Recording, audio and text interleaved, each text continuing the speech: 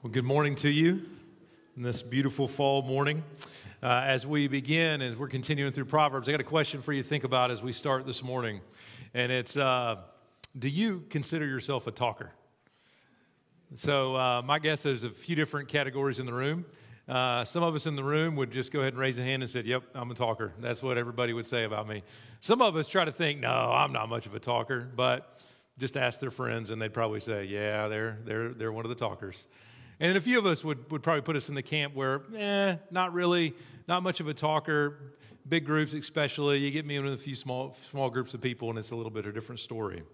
Well, regardless of how you see yourself coming this morning, the researchers at the University of Arizona in Texas, they've come to the conclusion that we're all talkers. And they've done this, you can go Google, how much do we talk in a day, and you'll get some different thoughts, but this was actually a systematic recording of the total daily word output of both men and women of a sizable number of people. And this is what they found, that both men and women on average were about the same, which was probably, there's a whole lot of theories on why we think we're different, but they found about the same. And the average was this, 16,000 words a day. If you walked into this room this morning, you fit within this range probably of 16,000 words a day.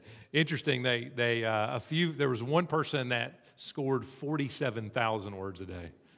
So I don't know who that person may be in this room, but on the pushing that in.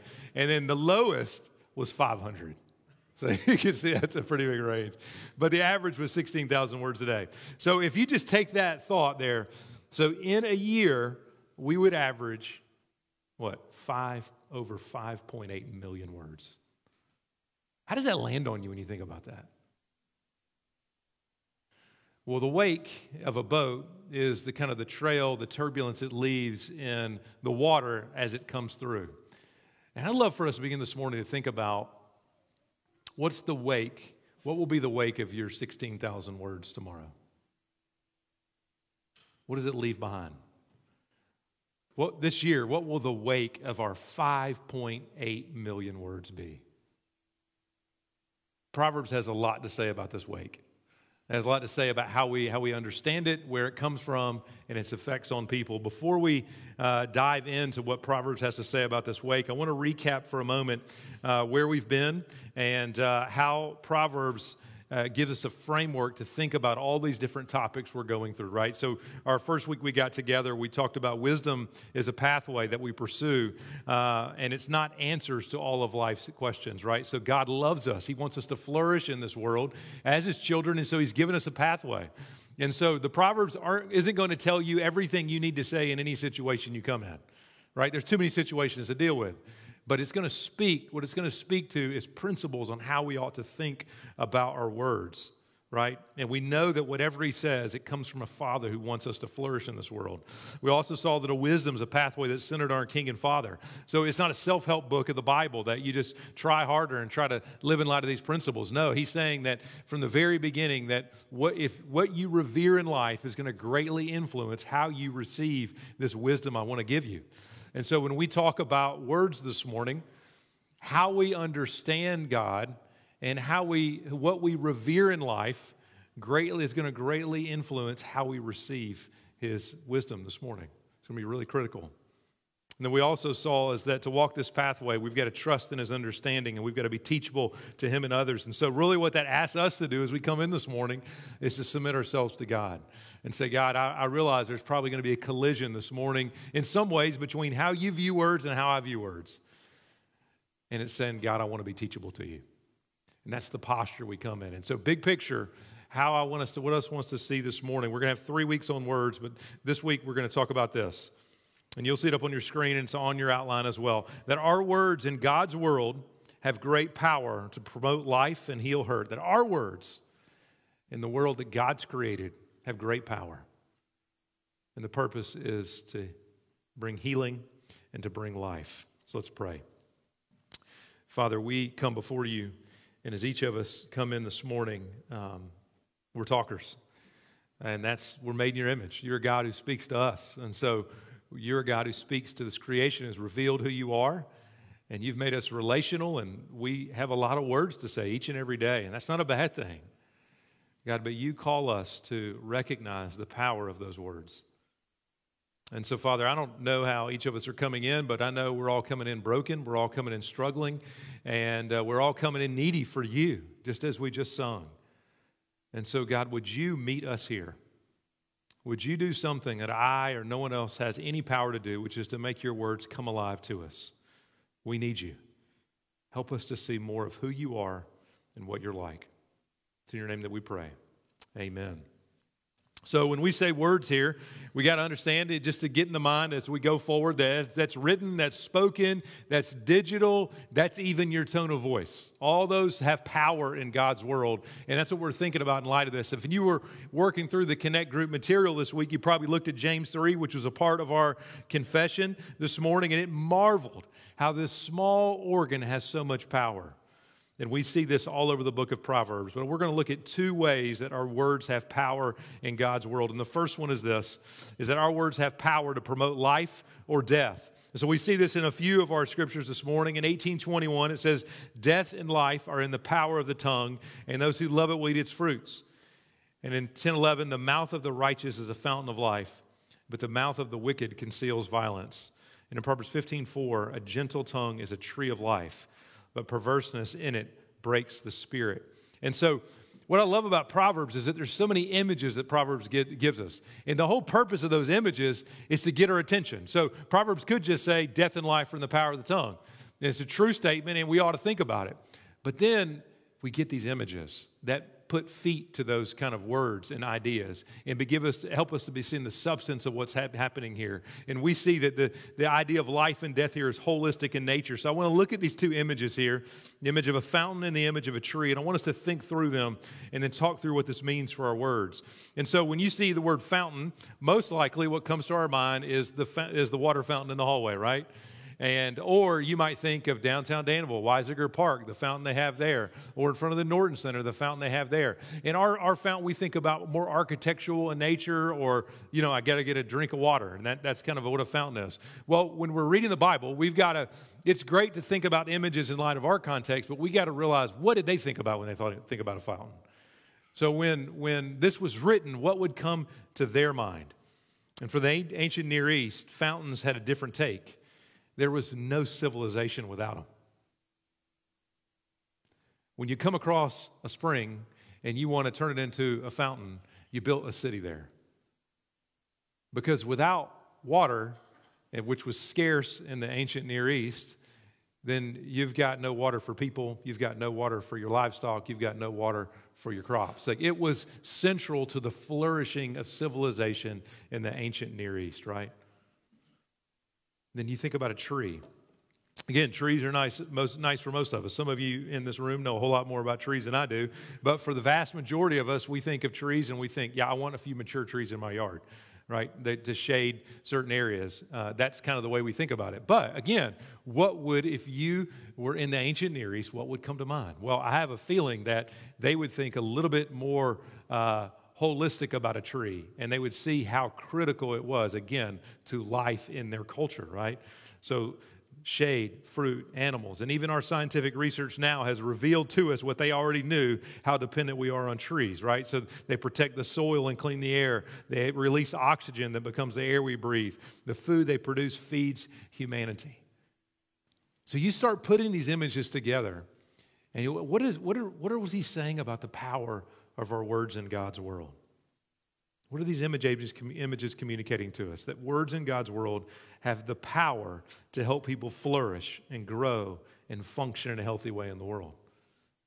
Just like a tree and a fountain would do in the ancient Near East. Or they can starve, they can suffocate, or they can bring people down.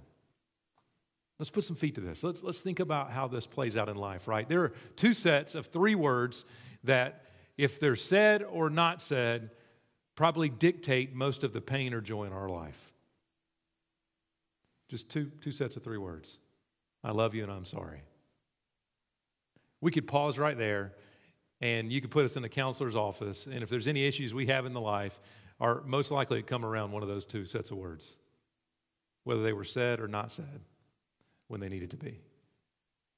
Just three words. Such power we're seeing here.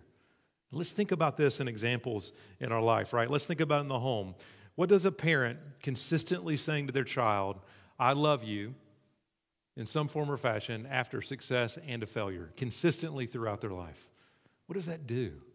And again, we're not talking about in the instant, but just in a consistent pattern over and over again, reassuring their kid of their favor regardless of their success or failure. That provides just a fertile soil for that child to grow strong, mature, and resilient in life, right? We see the power of words. Think about the workplace. I mean, just think of just the small thing of greeting a fellow employee with a smile, asking about their life while looking them in the eye of duty. What does that do week after week for people? Just to honor them in that way. It cultivates a place where they can thrive and flourish, right? You thrive and flourish when people honor you as a person, when they look at you, when they speak to you, when they're interested in your life. What is an employee gossiping about another person or a constant complaining about the leadership do in a workplace? Well, it brings a spirit of discontent, right? Of frustration. And if you've been in a workplace like that, this phrasing will make sense to you. It literally suffocates the life in that workplace, and people don't flourish. The power of words to bring life or death is real. I mean, we can think about homes in our homes. We can think about our workplaces and see that. This is the first thing we see about words in God's world, that our words have power to promote life and death. But we also see here that our words have the power to heal hurt or cause harm. Look at verse 12-18. There is one whose rash words are like sword thrusts, but the tongue of the wise brings healing. In 16:24, gracious words are like a honeycomb, sweetness to the soul and health to the body. Again, these images get our attention. They teach us about the healing power of words or harms they can do. So I want us to think about this image of sword thrusts. And I want to maybe compare it to a scalpel. So if you were to walk into a hospital for surgery, and before you go under anesthesia, you see the doctor pulling out a broadsword. What would be going in your mind in that minute? My guess is you'd be terrified, right? There'd be no sense of comfort in you. Because a broadsword is meant for one thing in this world, and that's to do harm in a war. A scalpel, though, under the hands of a skilled surgeon, can be the key to whether you live or die, right? It can promote healing, even though it might cause a little wound. That's the picture there we're getting. We're wanting to see, he wants us to see what our words can do. And so with our 16,000 words a day, for some of those words, we can be swinging around a broadsword, right, recklessly. Or it can be a scalpel in which promotes healing in people's lives. Then you've got this image of a honeycomb. Well, we know honey for its sweetness, and I learned about what a hot toddy was when I came to Kentucky, right? You mix it with a little bourbon and lemon and secure for the sore throat. But again, in the ancient Near East, what was honey known for? Well, a couple things. One, it was known really as a delicacy. Now, we wouldn't consider it a delicacy because honey is everywhere. You can buy it anywhere, right? And also, we're used to sweet things in our life. But if you were in the ancient Near East and your diet was pretty bland and honey was rare, it's a delicacy. It's one of those things that it's a treat. It brings joy to your life when you get to have it. But it was also known for its medicinal value. And I didn't know this, that honey has this anti-inflammatory, antioxidant, antibacterial properties. And so it literally was an ancient treatment for wounds or burns that were infected especially. The viscous nature, the thick nature of honey would just coat it, keep things moist. But there was a certain element to that honey that it would literally had antibacterial properties to bring healing. And this has been scientifically shown to be true. And so again, you think about these things. What did this image then of sword and honey communicate to us about the power of our words? That words in God's world can bring a sweetness to life that literally is like a balm to a painful sore. That's the picture these images are wanting to put before us. Or they can be a tool for destruction, cutting you deep and leaving lifelong scars. Again, let's think about this in our home. There's no doubt that if you live with people, whether it be roommates or married or kids or whatever, that you're going to harm people in your home. Like that's going to happen. We are broken people living with broken people. We will do wrong. But what happens if in the face of that wrong, instead of our defensiveness rising up, instead of us trying to figure out all the reasons why we're right, we lead with I am sorry. And we lead with I am sorry with no qualifications to it. You know what I mean by qualification? I'm sorry, but. Like that just ruins everything that you're just said. What happens if we lead with that? What does that begin to bring about in that relationship? Healing. Really hard to have healing without those three words, with no qualification, right? What would repeated criticisms over and over again with a tone of frustration to a friend, to a child, a spouse do? What about the prolonged absence of or the sparing use of affirmation and validation in a relationship? Or it's not just our words, it's also the absence of those words.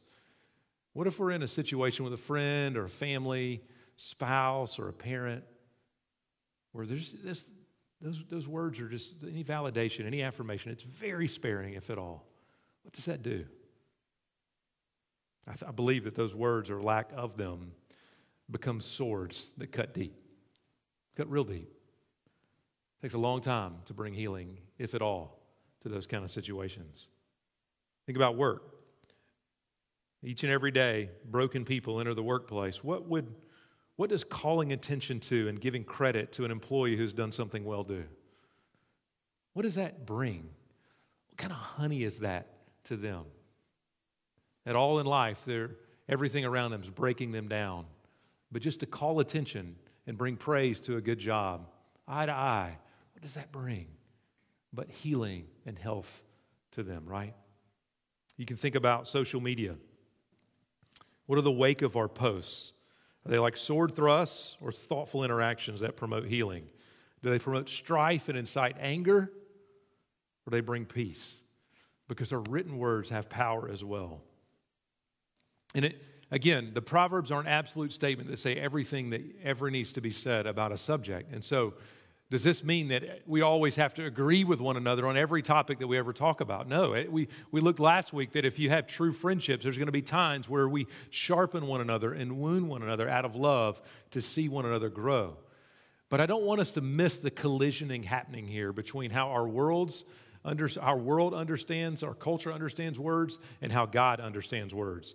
I think in our culture, on one hand, we think sometimes, what does it really matter what we say? They're just words. Don't take them so seriously. And we usually think like that when we say something wrong to a person, right? We don't usually think that when it's the other way around. But if we're the one wronging someone and someone's hurt by our words, that's kind of the mindset that we can often have. And if it's taken wrongly, we think, well, it's just really not what I meant. It's their issue now. They really need to toughen up a little bit, right? That's some of our mindset. Or, on the other hand, we can think to ourselves about our words that we've got to be true to ourselves. And to be true to ourselves, we've got to say whatever we think or feel in the moment. And to not do that would be violating myself in some way. How does that collide here with God's view of our words? Well, that view leads us to throw out our words without consequence and without any thought to their power and how they impact others. But what God's saying about our words here leads us instead to see that there is great purpose and weight to what we say. And it ought to lead us to pause and think about it. Paul Tripp, writing about words, actually it was originally a sermon or a conference message on words, says this. It'll be up on your screen for you. The book of Proverbs is in ways a treatise on talk. I would summarize it this way. Words give life, words bring death. You choose. What does this mean? It means you have never spoken a neutral word in your life. Your words have direction to them. If your words are moving in the life direction, they'll be words of encouragement, of hope, love, peace, unity, instruction, wisdom, and correction. But if your words are moving in a death direction, they'll be words of anger and malice and slander and jealousy and gossip and division and contempt and racism and violence and judgment and condemnation. Your words have direction to them. When you hear the word talk, you ought to hear something that is high and holy and significant and important. And so when we begin to understand the purpose and weight God has assigned to words in this world, we're sobered. But I do think that when we begin to see that, we're eventually confronted with a problem. Because you and I, as we walk in this morning, this week is filled with lots of ways that we have not brought healing to people and have brought hurt to people through our words. This is part of humanity in our struggle, right? Well, the image of a fountain in a tree in their holistic picture begin to make you think about where those come from. Both those images, the fountain it's bubbling up from somewhere, right? The tree grows from it's drawing nutrients from the soil, and it comes up through the trunk and produces the fruit. Those images begin to get us to think about the source of our words. Well, Jesus makes it really explicitly clear that there is a source for our words, and if we want the wake of our words to be something different than hurt and harm, we've got to think about the source. And so we see this in Luke 6, verses 43 and 45. It'll be on your screen for you. For no good tree bears bad fruit, nor again does a bad tree bear good fruit. For each tree is known by its fruit. For figs are not gathered from thorn bushes, nor are grapes picked from a bramble bush. The good person out of the good treasure of his heart produces good, and the evil person out of the evil treasure produces evil. For out of the abundance of the heart his mouth speaks. Again, the abundance gives you the picture of a fountain overflowing. So I want you to take those images of a fountain and a tree of life, and I want you to think about, if those sources are contaminated, how does that lead us to view them, right? So would you want to drink water from a source that's right next to a nuclear waste reactor or nuclear waste dump? Would any of us want to drink it? And no matter how thirsty you are, you see a bubbling flow of a spring of water flowing right next to a nuclear waste dump. Would that attract you? Would you want to drink of that, right? Would you want to eat fruit from a tree that was planted in the soil of a former factory site with lots of toxic waste? You wouldn't. Nothing in you would want to eat that fruit. And the point is, when the source is infected, it's seen in the words and in the fruit. And that's the problem we have. That's the problem before us. And because I think sometimes this is what happens in us. On one hand, we might all out dismiss the power of our words, and that's a whole other issue that we've got to wrestle with, that the Proverbs was telling us about. But the other part is we just think we can fix our word problems by maybe a little skill and a little hard work. But skill and hard work, if we think that's going to fix our word problems, it's the idea I could just get a Kool-Aid packet and throw it in that fountain and it's going to be all right. Or get a little emergency, I could just throw it in that fountain and, it's going to magically transform that water to be something healing and life-giving.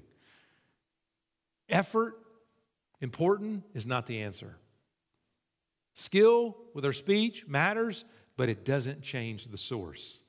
The source is the issue. Paul Tripp says it like this again, and it'll be up on your screen. Word problems are heart problems.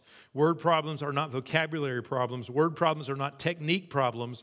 Word problems in their essential form are heart problems. And so the solution goes all the way back to the beginning of Proverbs. We're not going to read it, but if you remember, what does Proverbs lead with? That the beginning of wisdom is the fear of the Lord. The fear of the Lord is central to understanding wisdom and knowledge. And so we can't disassociate this idea of the power of words from the joyful awe of God. And what I mean by this is if we want the source of the words to change, then the source of what we revere has to change.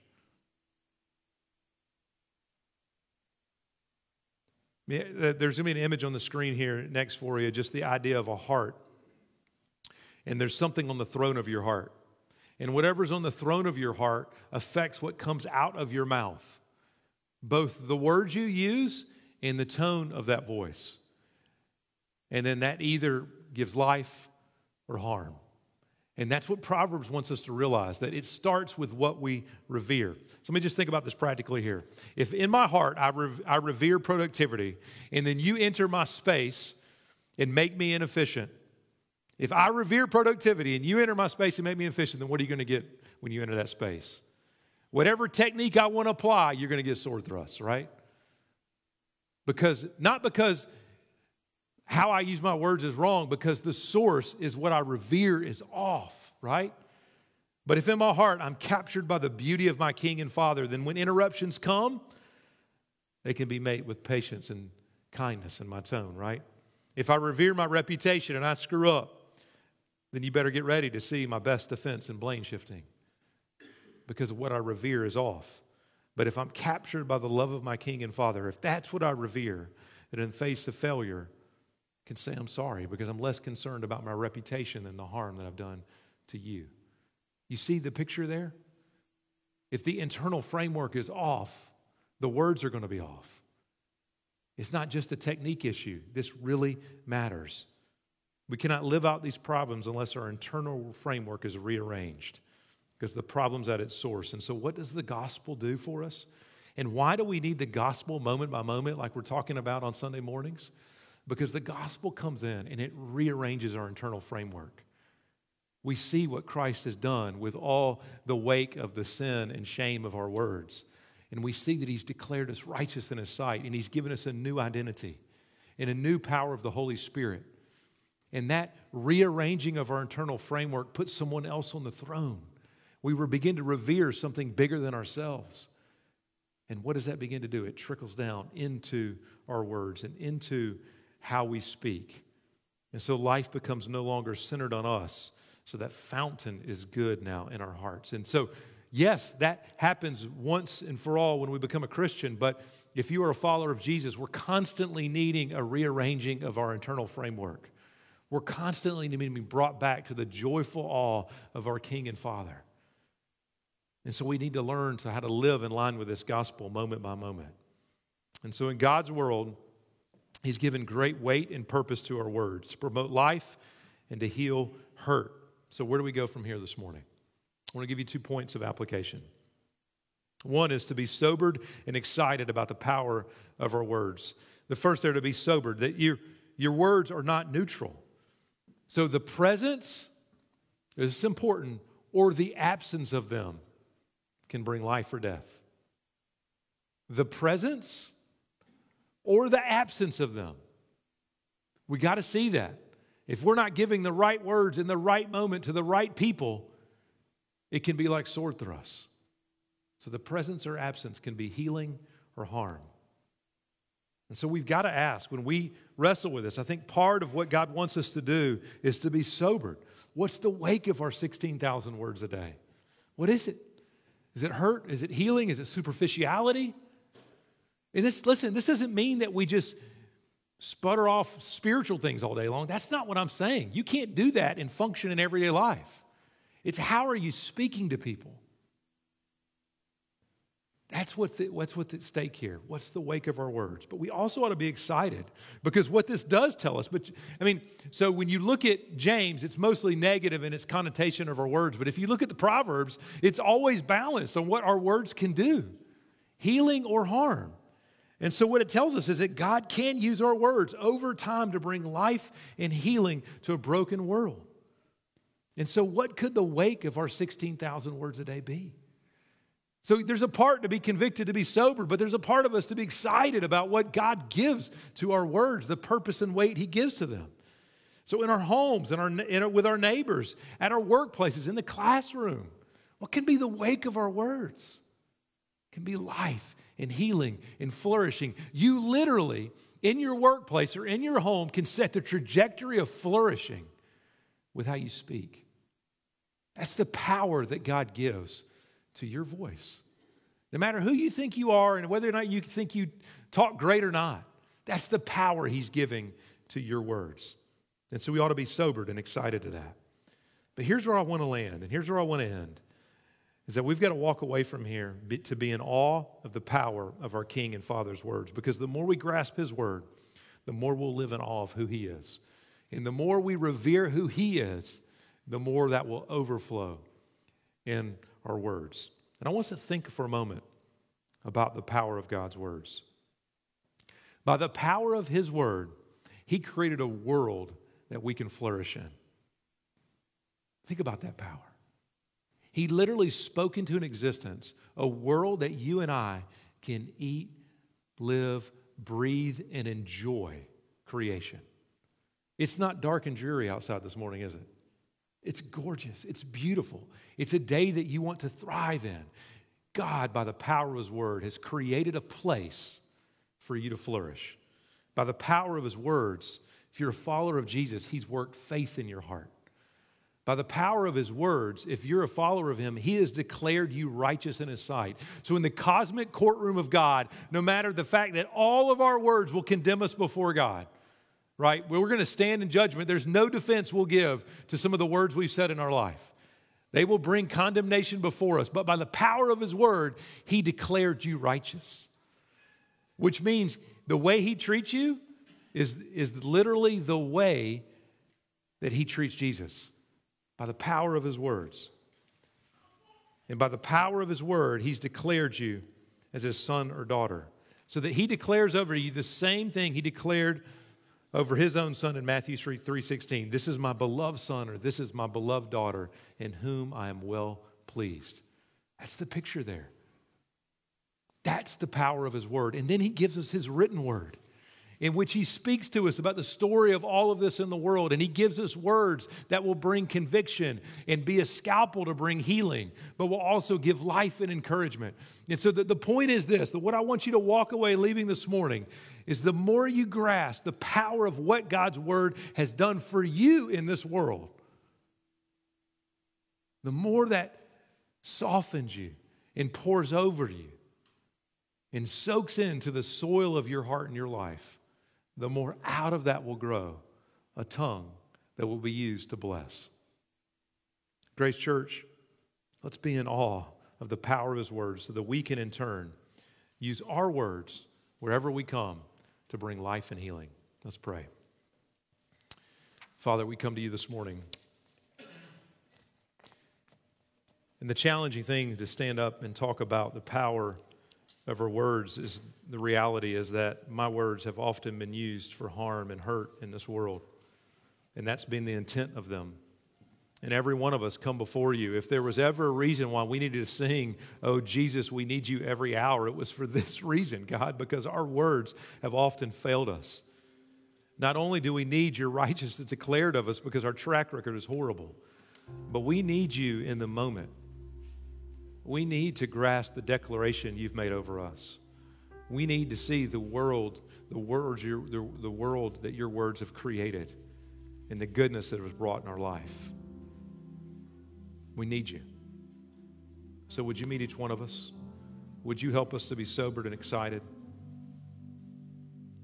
And if there's anyone among us today that hasn't encountered your word in a powerful way, the word's changed them and brought a rearranging of their internal framework, I pray that you do it, that you would show them something about your goodness and your grace today, something about the glory of what it means to be a human being, that we have power in our words, but also that you want to bring them back into relationship with you. And would you draw us all back in to be in awe of who you are and what you've done for us? We need you. God, would you be gracious to us? In your name we pray. Amen.